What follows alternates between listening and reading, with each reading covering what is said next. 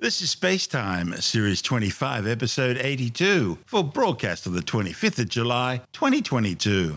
Coming up on Spacetime, the countdown is underway for NASA's Artemis-1 mission to the Moon, new warnings about the DART asteroid impact mission, and counting down to the death of a red giant. All that and more coming up on Spacetime. Welcome to Spacetime with Stuart Gary.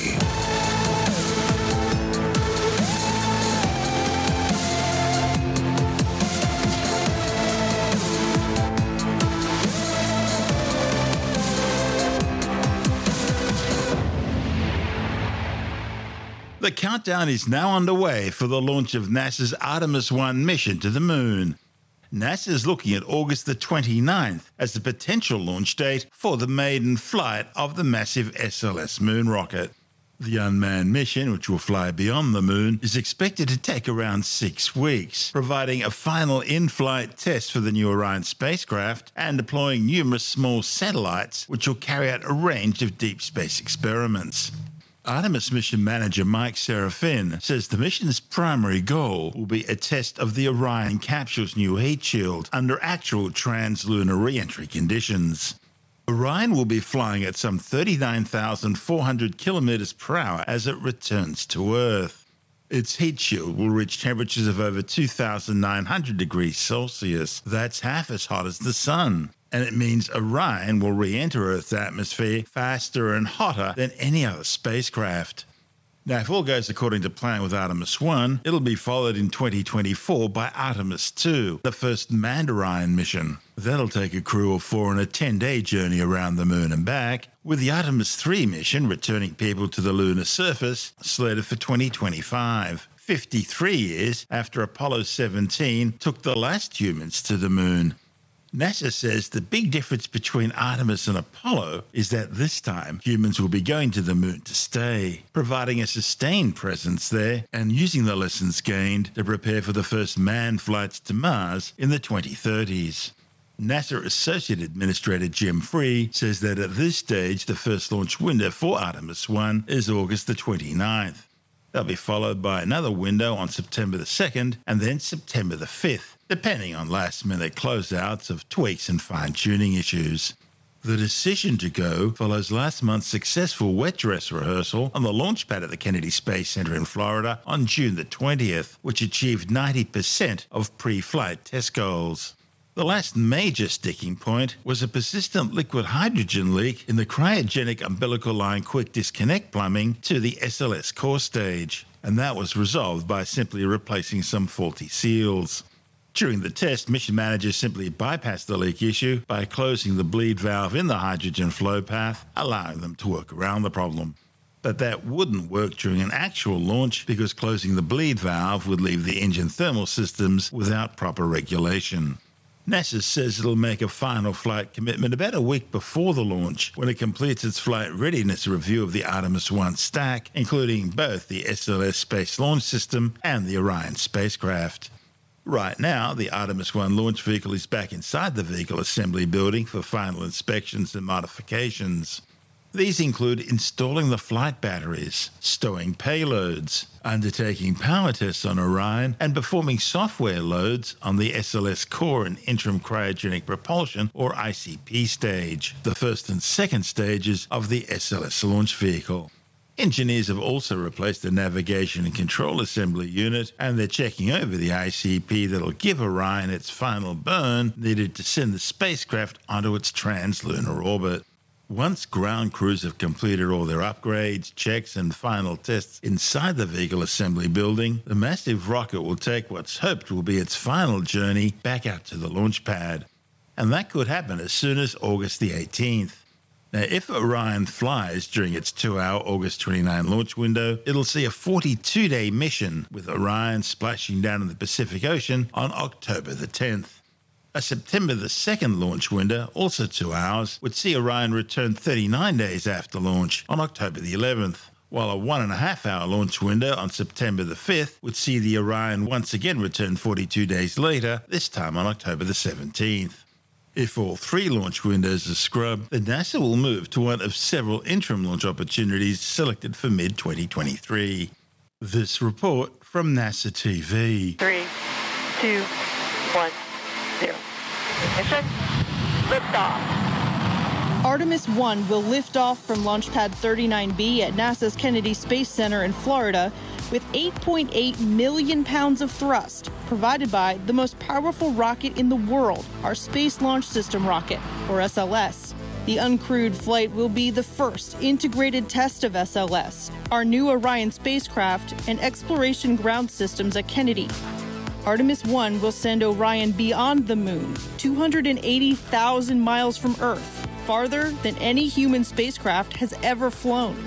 This is not NASA doing this. This is the United States of America doing this program, the Artemis program, and there are companies all across our country that have a part in it. So there is kind of this wave of excitement being generated just by saying we're going back to the moon. After the upper stage of the rocket separates from Orion, the upper stage will deploy small satellites over several days to perform science experiments and technology demonstrations. Orion will make its multi-day outbound trip to the moon, propelled by a service module provided by the European Space Agency. Engineers will test Orion's systems on the way to the moon. Then, Orion will fly about 60 miles above the lunar surface, using the moon's gravity and engines on the service module to enter a lunar orbit. After about a month and a total distance of over 1 million miles, Orion will return home, faster and hotter than any spacecraft has before.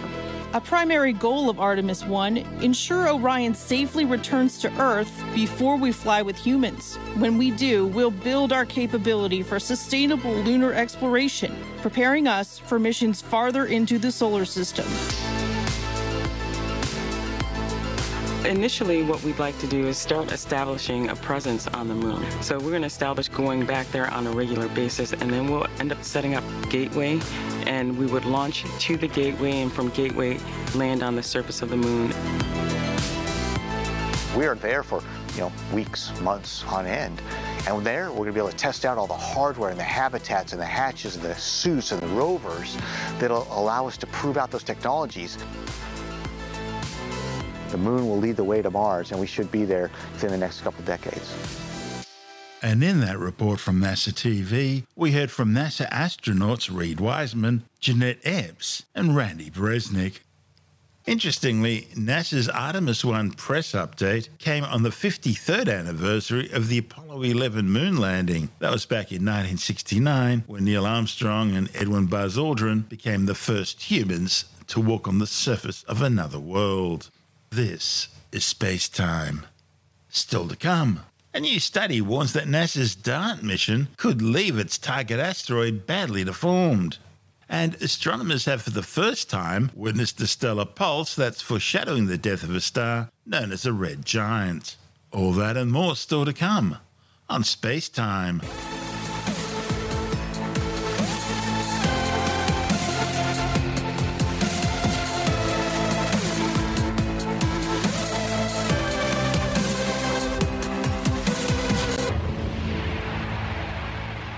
A new study warns that NASA's planned DART mission, slated for later this year, could leave its target asteroid badly deformed. The DART, or Double Asteroid Redirection Test, is the world's first full-scale planetary defense test designed to deflect a near-Earth asteroid before it can impact the Earth by slamming a spacecraft into it with enough force to change the space rock's trajectory. However, new computer simulations have suggested that instead of leaving behind a relatively small crater, the impact event could leave the asteroid near unrecognizable.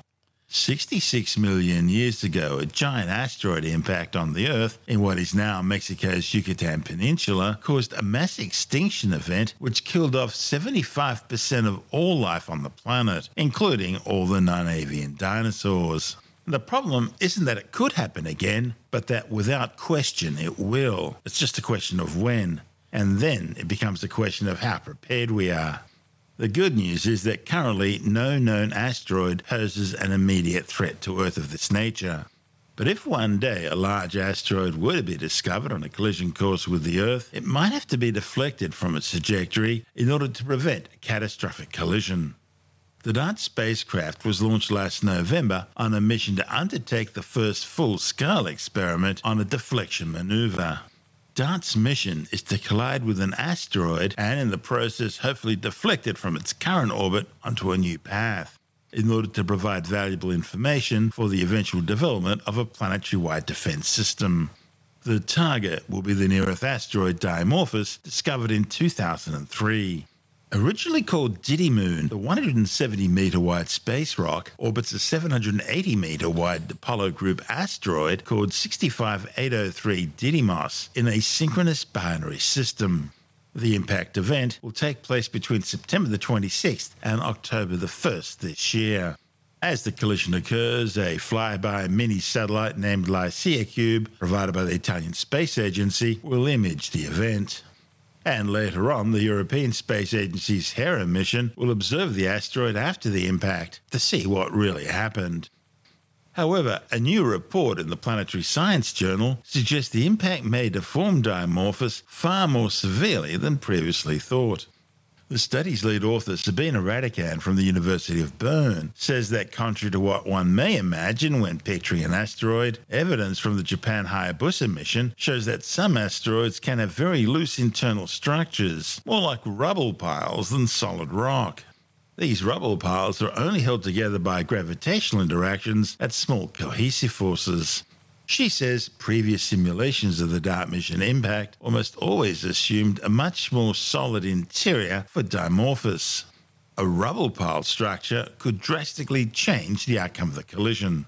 Radican warns that instead of leaving a relatively small crater, DART's impact at a speed of around 24,000 km per hour would completely deform Dimorphos. The asteroid could also be deflected much more strongly, with far larger amounts of debris ejected from the impact than previous estimates had predicted. Radican says one of the reasons the scenario of a loose rubble pile structure hasn't been thoroughly investigated before is simply because the necessary methods to carry out such a study weren't available. These sorts of impact collisions can be recreated in laboratory experiments, and the relatively long and complex process of crater formation following such an impact, a matter of hours in the case of DART, make it impossible to realistically simulate these impact processes up until now. However, her new modelling approach, which takes into account the propagation of the shock waves, as well as the compaction and subsequent flow of material, has allowed her for the first time model the entire cratering process resulting from impacts on small asteroids like Dimorphos. This is Space Time. Still to come, counting down to the death of a red giant, and later in the science report, the latest State of the Environment report, painting a dire picture of climate inaction in Australia. All that and more still to come on Space Time.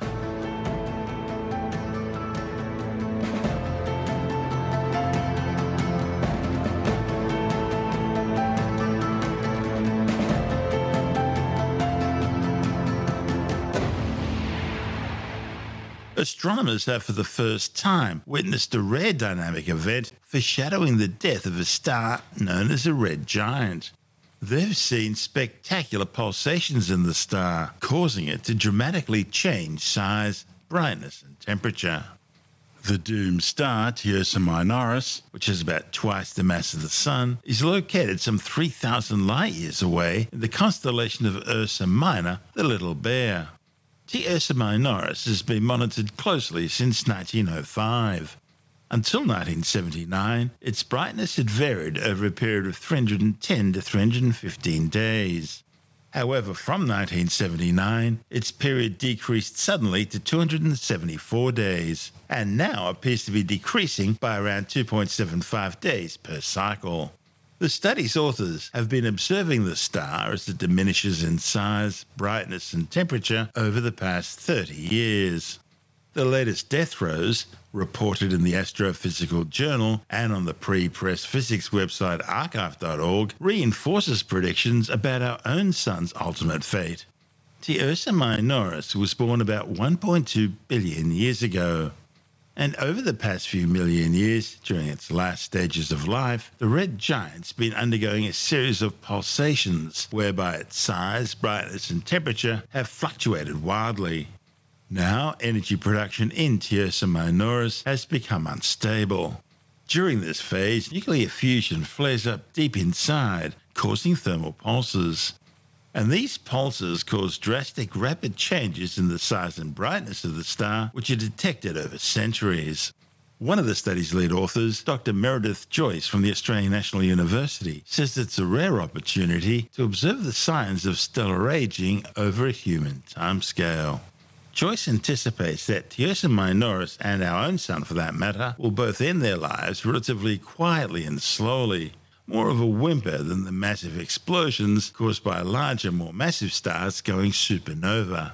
She says the observations support the hypothesis that our sun too will eventually turn into a red giant, ultimately losing its outer envelope as an ever-expanding glowing ring-shaped shell of gas called a planetary nebula, and exposing its white-hot stellar core as a white dwarf star.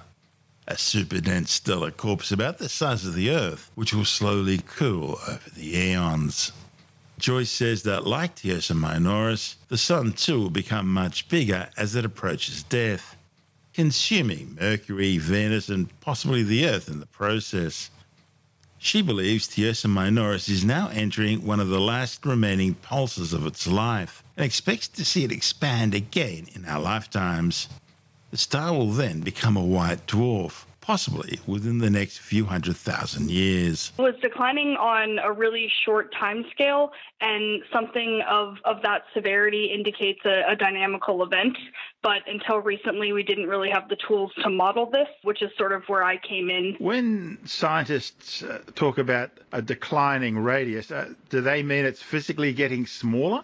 Yeah, it's physically getting smaller, but the way that we actually detect the decline in radius is a bit more nuanced than looking at it directly. What they have been able to do is measure changes in basically interior pulsation periods, which it gets kind of physicsy at that level. But for all intents and purposes, we can say we've seen it decline significantly in its actual size in the past 30 years, pretty dramatically. So these stars are sort of pulsating, and as they do so, they're pumping up a lot of carbon and things like that from deep inside, aren't they? Yeah, so what I have been sort of deeming this is it's a thermonuclear hiccup. So it's encountering a lot of instability in its nuclear energy generation pathways. And what it's trying to do to compensate for this instability is increasing and decreasing rapidly in its size and brightness. And this is where you come into the picture. So until recently, we didn't have the sort of technology or the software or understanding to model these kinds of pulsations with the accuracy required. And within the last 3 years, some new tools and techniques have been developed to do this with higher accuracy. And I was able to sort of synthesize that and put those together and come up with models of this star that actually let us look at things as rapid as the pulses. And what is that letting you do now? You're modeling these pulses. How does that help with the understanding of the star and what it's doing and where it's heading? Well, because the evolution of the typical star, any star really, is happening over the course of billions of years, it's really difficult for our computers to model them at the precision of a few decades or a few centuries. And so what I was able to do was develop a technique to look at the evolution of stars on these really small timescales, which is, of course, what we're actually able to observe as humans. So a star lives its life on the main sequence. A star like our sun. A star like our sun will. Right. A star like our sun will live its life on the main sequence, fusing hydrogen in its core into helium. Now, eventually, it runs out of hydrogen in the core, and at that stage, it migrates off the main sequence onto what we call the red branch. And here it's fusing helium in its core into heavier elements, carbon and oxygen. And this star has moved beyond that stage. This is now moving on to the asymptotic giant branch. Tell me about that. Yeah, so at this point, the Tierce Minoris, has undergone several phases of evolution that the Sun has not yet encountered, which includes the main sequence, the subgiant branch, the red giant branch, and then sort of a duplicate of the red giant phase called the asymptotic giant branch phase. So by this point, it's exhausted all of its hydrogen and all of its helium, and it's because it's of a higher mass than the sun, it evolves more quickly, which means that it's exhausted these nuclear reserves in a much faster time than the sun has. What will happen to it now? Is this big enough to undergo a core collapse, or is there not enough mass for that and it'll end up as a white dwarf like the sun, puffing off its outer layers? So this is not large enough to undergo a supernova explosion. You need a star that's at least 8 times roughly the mass of the sun in order for that to happen. So this star, we expect, based on our modeling, will undergo a few more of these thermal pulses. Roughly 5 to 10 is what we predict, and then sort of die off slowly into its white dwarf phase.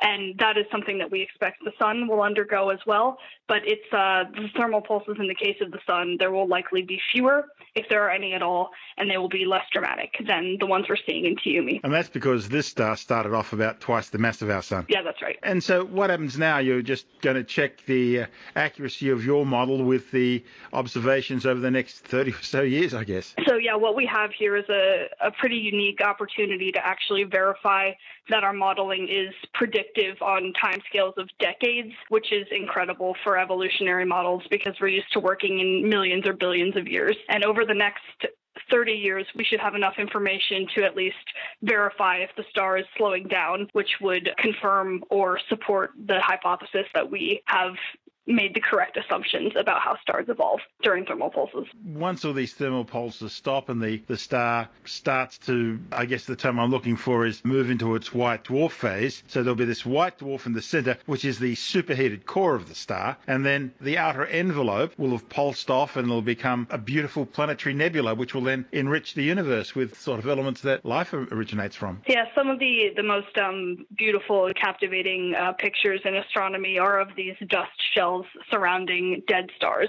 And that's, in essence, what the thermal pulses are forming. They're blowing off these layers of dust that will encircle the degenerate core radially, forming these shells that eventually migrate into the interstellar medium and provide the universe with the gas and dust particles it needs to form the basis of all planets and all life. That's Dr. Meredith Joyce from the Australian National University, and this is Space Time. Hot on the heels of last week's spectacular first images from the James Webb Space Telescope, astronomers have now released stunning new Webb images of Jupiter and some of its moons, as well as its hard-to-see ring system. Also captured during the telescope's instrument test phase are new images and spectra of several asteroids. Astronomers say the new images demonstrate James Webb's ability to track solar system targets and produce images and spectra in unprecedented detail. The new Jovian images show distinct bands that encircle the planet, as well as the Great Red Spot, a giant anticyclone large enough to swallow the Earth. Also in shot is the Jovian ice moon Europa, the target of NASA's upcoming Europa Clipper mission. The moon's Thebe and Matisse were also visible in the image, as was Jupiter's rarely seen ring system. Scientists are especially eager to see these images because they provide proof that James Webb will be able to observe satellites and rings near bright solar system objects such as Pluto, Saturn or Mars. They also want to use James Webb to explore the tantalizing question of whether or not they can see plumes of water and material spewing out from moons like Europa and Saturn's ice moon Enceladus, both of which have deep subsurface global liquid water oceans. Oceans which could harbour life. This is Space Time.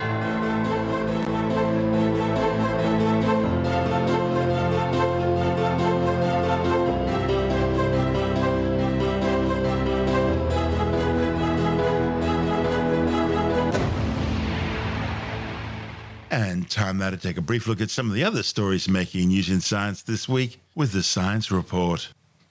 The latest State of the Environment report is painting a dire picture of climate inaction in Australia. From coral bleaching to declining koala numbers, almost every environmental catalogue has deteriorated according to the 5-year study, which found Australia's environment is in poor shape and rapidly getting worse, with climate change, mining, pollution, invasive species and habitat loss identified as key areas of concern. Addressing the National Press Club in Canberra, the Federal Environment Minister Tanya Plibersek described the findings as shocking. Over the past decade, Australia has seen more than 377 plant and animal species listed as threatened. That's more than any other continent. And continued land clearing is the cause. In fact, more than 6.1 million hectares of native forests have been cleared just since 1990 alone. And to make matters worse, we now have more introduced plant species in Australia than native ones. And just when you thought it couldn't possibly get any worse, we find the number of threatened native animal species has increased by 8% in the last 5 years alone. Average land temperatures have increased by 1.4 degrees Celsius since the early 20th century.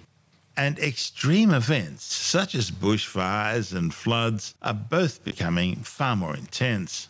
For example, a single heatwave in 2018 killed some 23,000 flying foxes, and more than 1 million fish died in the 2018-2019 heatwave in the Murray-Darling River system. Then there was the Black Summer bushfires of 2019-2020. They alone burnt out some 8 million hectares of land, killing some 3 billion animals. The study shows that some 19 ecosystems in Australia are currently at risk of collapse. The report was handed to the former Morrison government at the beginning of last year, but they chose not to release it. Despite claims that the study was carried out by 30 independent scientists, critics of the report claim that many of the authors aren't scientists at all, but activists with no true scientific degrees.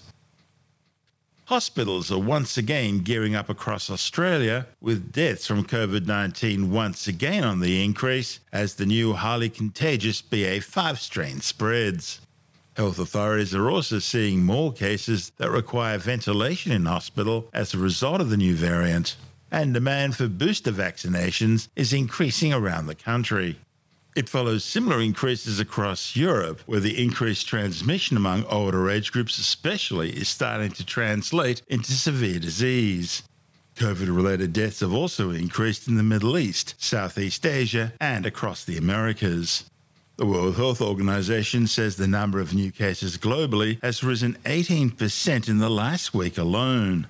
The latest statistics show that 1 in 30 people in the UK had the virus in the last week. That's an increase of 32% on the week before. So far, over 6.4 million people have been killed by the COVID-19 coronavirus. However, the World Health Organization says the true death toll is likely to be over 15 million, with some 570 million confirmed cases globally. America's Director of National Intelligence says the SARS-CoV-2 virus, which causes COVID-19, most likely originated in gain-of-function experiments at China's Wuhan Institute of Virology sometime before September 2019. Well, as the Northern Hemisphere continues to swelter under a heatwave summer, the United Kingdom has crossed the 40 degrees Celsius milestone for the first time in recorded history. Thermometers hit 40.3 degrees Celsius at Coningsby in Lincolnshire, while 33 other locations went past the UK's previous highest temperature of 38.7 degrees set back in 2019. The heatwave caused a huge surge in the number of wildfires across the UK, with thousands evacuated and many homes being lost. Scotland and Wales have also set new records, with the town of Charter Hall in the Scottish borders reaching 34.8 degrees Celsius, eclipsing the previous record of 32.9 degrees recorded in 2003. Meanwhile, the Welsh village of Hawarden in Flintshire set a new record of 37.1 degrees Celsius. That's around 100 on the old Fahrenheit scale. And of course, the heat waves have not just been localised in the UK. The rest of Europe are also reporting sweltering temperatures, leading to widespread wildfires and thousands of deaths across the continent. Professor Darren McAvoy from RMIT University in Melbourne says climate change science has long projected an increase in the frequency and intensity of extreme events, and the heat and fires currently devastating areas of Europe and North America can be considered a warning sign of things to come. He says what is considered extreme now is likely to become more commonplace in the near future. Strategic lawsuits against public participation also known as slap suits or intimidation lawsuits, are lawsuits intended to censor, intimidate and silence critics by burdening them with the cost of an expensive legal defence until they abandon their criticism or opposition. In a typical slap suit, the plaintiff doesn't expect to win the case.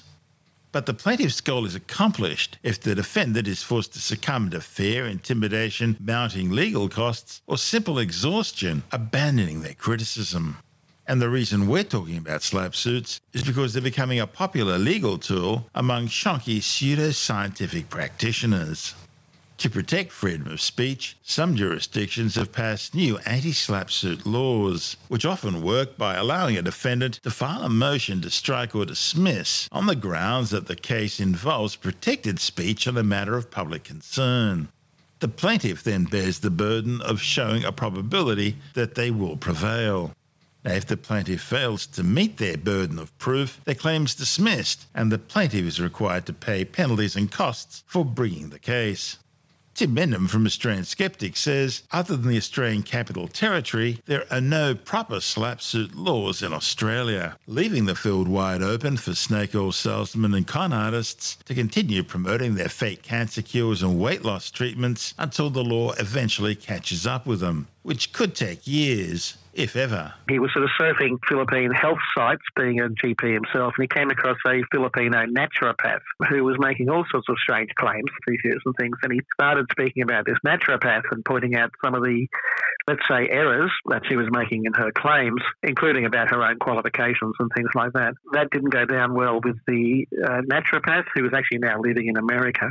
She had been sort of had some issues in the Philippines herself, actually, with making claims that didn't go down well. So she decided to sue for damages, huge amounts of damages, hundreds of thousands of dollars, she's claiming, plus, of course, wants him to take down all his videos and all sorts of stuff. Yeah, the usual thing. He's fighting that, trying to find the money to do this. And apparently this is what can happen nowadays. There's a situation called tourism libel, in which people can, because you've put something up online, someone in any other country can sue you, and they don't necessarily have to sue you in the country where you're from or where they're from. It used to be the case that people used to often go to the UK to raise a legal suit because that had traditionally large payouts for claimants. So they thought that was a good place. The UK's now cracked down on that, thankfully. This reminds me very much of the Steve Novella case. Yeah, so Steve Novella of the Skeptics Guide to the Universe, who's also a neurologist professor at Yale, I think it is. They raised claims about someone in particular, and they got hit heavily with a legal suit. They won the case in the end. These are called slap suits, and they're basically designed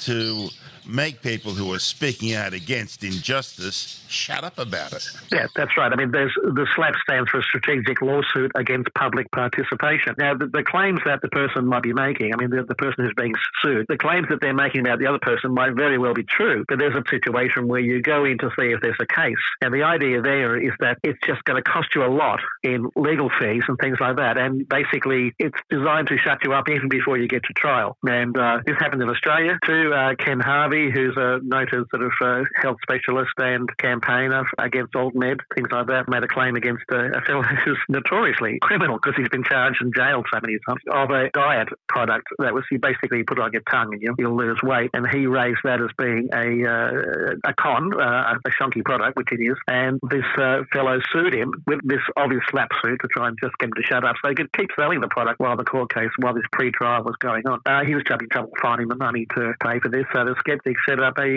grassroots campaign to raise money to cover his legal fees, which we did. And we've done similar things elsewhere. There was another case in Germany, wasn't there? That's right. Britt Hermes, who was an ex-naturopath, and suddenly found out how silly most of the stuff the naturopaths claiming are. And she made a comment about someone in America, she's in Germany, this person's in America, about their claims and especially about their situation with raising donations for a particular fund. She got sued. And Australia again, the Australian Skeptics again set up this grassroots campaign globally because she was going to get hit with huge amount. The trouble with Germany is you don't get necessarily large damages even if you win. There was quite a lot of money spent, about over 50,000 euros, I think, was spent on that. But we, through the global skeptical community, we managed to cover her fees. It's a situation that a number of practitioners of dodgy claims are using these days to try and shut people up and then continue to sell until it goes to court and they're found out to be sort of dodgy and therefore it doesn't go any further and the victim who's being sued claims damages damages and doesn't get much, especially if the person might disappear, as happened with the Ken Harvey case. Slap suits are generally regarded as being the dregs of the industry. It's like lawyers who chase ambulances. Yeah. Is anything being done in the legal profession in this country to stop it? Because the term is frivolous litigation. What's the term for that? That might be the term, actually. That people bring cases, and if they're frivolous, they just get thrown out of court. And that's probably what happens with most of these. But in the meantime... It costs you money. It costs you money. You're being intimidated. You're going under a great deal of stress. It can cause you real stress, real personal, health, financial, obviously stress. And you might end up, quote, winning, unquote, but you're losing because you lose all this money and that sort of thing, and everything that can affect you. And it's a damaging situation, this. So, yes, they are the sort of bottom feeders of the legal profession. But legally, you're entitled to bring a case, and what happens is that the legal system decides if your case is vexatious or if it's worthwhile. And most of these things turn out to be sort of pathetic cases and not worthwhile following up. And meanwhile, the pseudo practitioner has benefited. The ACT, the Australian Capital Territory, has done the protection of public participation, which is intended to a certain extent look after these sort of things, but it's about public interest as much as anything. A party starting or maintaining a proceeding against a defendant for an improper purpose may be ordered to pay a financial penalty. Actually, you cover costs, and that includes the court's costs. That's Tim Mendham from Australian Skeptics.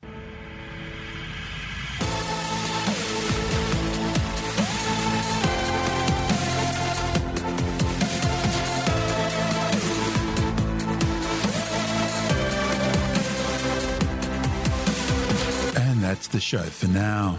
Spacetime is available every Monday, Wednesday and Friday through Apple Podcasts, iTunes, Stitcher, Google Podcast, Pocket Casts, Spotify, Acast, Amazon Music, Bytes.com, SoundCloud, YouTube, your favourite podcast download provider, and from spacetimewithstuartgary.com.